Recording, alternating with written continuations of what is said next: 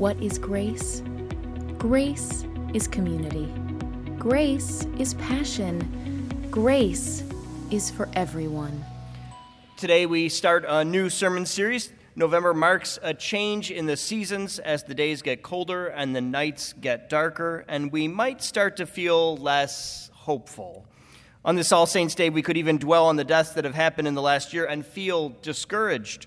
God has let something bad happen. God has not intervened. Well, this series is a bit of a counter to that mentality that can creep in. We are looking at the miracles of Jesus, from healings to demons and resurrections. The saints can teach us a lot about this, too. So we ask, what is it that God would have us understand about miracles? And can we expect them in our own lives, especially when things can seem less hopeful in this season?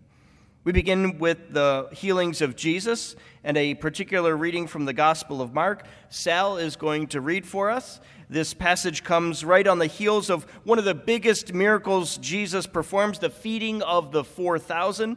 We'll look at that particular miracle later in the series, but Jesus has been sorely disappointed by the response of the religious leaders to this miracle. Instead of believing, they ask for another sign. Another part of Scripture says essentially they want more food. They weren't satisfied with the first miracle. They want another free lunch. And Jesus leaves, crossing the water, warning the people not to be like those religious leaders. They have completely ignored this phenomenal work of God. He then warns the disciples not to do the same. This is the Gospel of Mark, chapter 8, verses 14 through 26. Hear now the word of the Lord. The yeast of the Pharisees and of Herod. Now the disciples had forgotten to bring any bread, and they had only one loaf with them in the boat. And Jesus cautioned them, saying, "Watch out, beware of yeast of the Pharisees and the yeast of Herod." They said to one another, "It is because we have no bread," and becoming aware of it, Jesus said to them, "Why are you talking about having no bread? Do you still not perceive or understand? And your hearts hardened? Do you have eyes and fail to see? Do you have ears and fail to hear? And do you not remember when I broke the 5 loaves for the 5,000, how many basketfuls of broken pieces did you collect?" They said to Jesus, 12. "And the 7 for the 4,000, how many basketfuls of broken pieces did you collect?" And they said to him, 7. Then Jesus said to them, "Do you not yet understand?" Now Jesus cures a blind man at Bethsaida. They came to Bethsaida. Some people brought a blind man to Jesus and begged him to touch him. He took the blind man by the hand and led him out of the village. And when Jesus had put saliva on his eyes and laid his hands on him, he asked him, "Can you see anything?" And the man looked up and said, "I can see people, but they look like trees walking." Then Jesus laid his hands on his eyes again, and he looked intently, and his sight was restored, and he saw everything clearly. Then he sent him away to his home, saying, "Do not even go into the village." May our Lord God bless this reading and hearing of his holy words today. Amen. And from 2 Kings 5:13 and 14, the story of Naaman, who had leprosy and came to a prophet of Israel looking for healing but was discouraged with the instructions he received.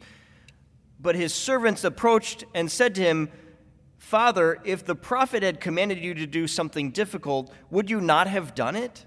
How much more when all he said to you was, 'Wash and be clean'?" So Naaman went down and immersed himself 7 times in the Jordan, according to the word of the man of God. His flesh was restored like the flesh of a young boy, and he was clean.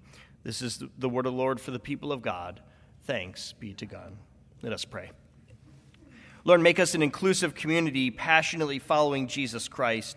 Open us to the miracles you do in us today. We don't want the form of religion while denying its power. We want our lives to be changed. Help us to be expectant, to anticipate your good works rather than to be overcome with skepticism. Now may the words of my mouth and the meditations of our hearts be acceptable in thy sight, O Lord, our rock and our Redeemer. Amen. When I was a young teen, I experienced one of the most confusing things of my whole young life. I was at youth group with our church, and our youth pastor invited people to come up and receive prayer. The hope was that we would receive a miracle and experience the power of God at work in our lives. I remember a friend of mine who was on crutches at the time going forward and having one of the leaders in the group pray for him. By the end of the prayer, this friend had laid their crutches down and was walking around without them. After the meeting was over, we were playing in the gym, and he was playing basketball, running, jumping, and shooting like a miracle had just taken place. We were all amazed. God had healed him. It seemed like the impossible had just happened. And then the next week, we came back to church for youth group, and there was our friend once again back on crutches. What happened? Did God take back the miracle? Did he not really get healed? It didn't make any sense. It would take many years before I could resolve the conflict in this story. Today we might think of charlatans, people who trick us or deceive us into believing something about faith that doesn't help anyone except them to get rich. Years ago, you may have heard about the Bible codes, which found these amazing prophecies in the Bible when they were analyzed in their original Hebrew language. Sounds pretty incredible, doesn't it? Until you realize that you can do exactly the same thing with any book. Moby Dick was found to have 13 predicted assassinations in it, including several presidents and prime ministers. War and Peace, another book with these scintillating prophecies found in it.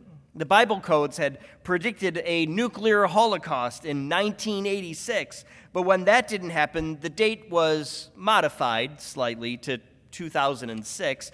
Turns out all those codes were just deceptions, enriching the author and misleading the people. Such deceptions could lead you to be skeptical, to reject prophecy or miracles altogether. Maybe you think God can't tell us the future. When a miracle turns out to not be so miraculous, like with my friend, or real outright fraud is discovered, you might say, geez, I guess miracles don't really happen either. This world is full of evil and manipulation, and you can't even feel safe with people who call themselves Christians. For some of you, especially if you've experienced a deep loss in your life, you might be saying, I'm not so sure God is even there. Why should I believe? Why should I have faith when a thing that is obviously good doesn't happen for me? I didn't get that job. My bank account is running low. I can't put food on the table. My loved one is sick. And for some, you've had a death of a loved one. What is God thinking? Is this religion thing just a joke? Is it just the opiate of the masses, like Karl Marx said? There's a joke about a couple who is about to get married, and when they are involved in a fatal accident, they get to the pearly gates of heaven, and St. Peter is there to greet them. They explain their situation and ask if they are able to get married in heaven. St. Peter says he doesn't know and will have to go check. He leaves, and a day passes, and then another, then weeks and months. While they are waiting, they're wondering, well, what happens if it doesn't work out? Can you get divorced in heaven? Finally, St. Peter, he returns with an answer, and he says, yes, you can get married in heaven. And then they ask, okay, but can we get divorced if it doesn't work out? And St. Peter, he slams his clipboard on the ground, and so they ask, what's the matter? And Peter says, it took me 3 months to find a priest up here. Do you know how long it's going to take me to find a lawyer? We might find ourselves pretty skeptical of miracles, and after a loss, maybe even of religion itself. What are we to make of such claims? One thing that can at least point us in the right direction is a distinction between real religion and cults. Real religion teaches you to revere life, while a cult teaches you to fear death. But beyond this, should we accept claims of miracles? Can that stuff even really happen? In the Gospel of Mark, Jesus has just performed a miracle. He has taken some spittle and rubbed it on the eyes of a blind man. Now, let's not gloss over this bit here, though. Spit and dirt rubbed on your eyes is pretty gross. And it was thought of the same way back then, too. This is a gross task Jesus is performing. So it is remarkable that the blind man even allows Jesus to do this. He really does want a miracle to happen.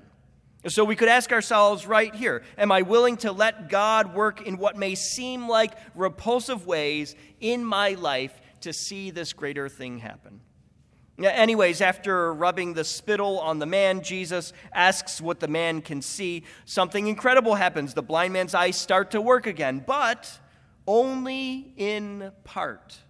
This is the only time in the entire Bible that a miracle of Jesus only works halfway.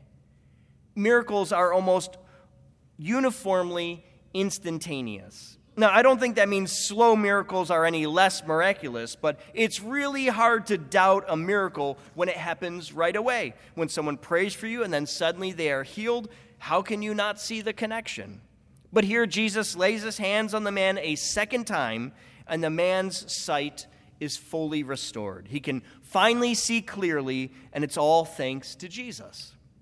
Now, when we read this story, there seems to be a growing divide in how to understand such things. Some people hear it and accept the Bible 100% on face value. The Bible says it, so I believe it. End of discussion.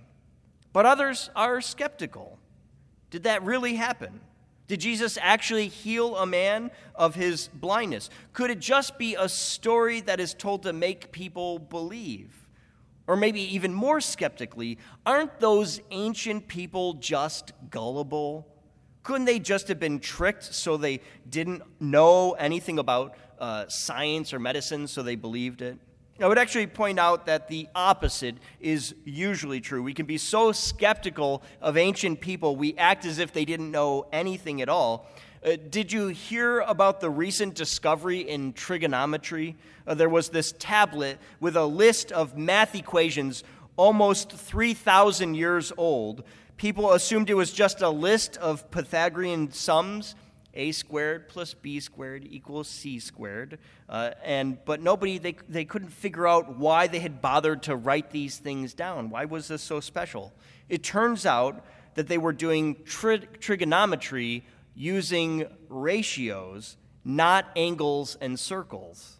It was completely accurate and in some ways superior to how we've been doing math since the Greeks 1,000 years later. Sometimes those ancient people knew what they were doing.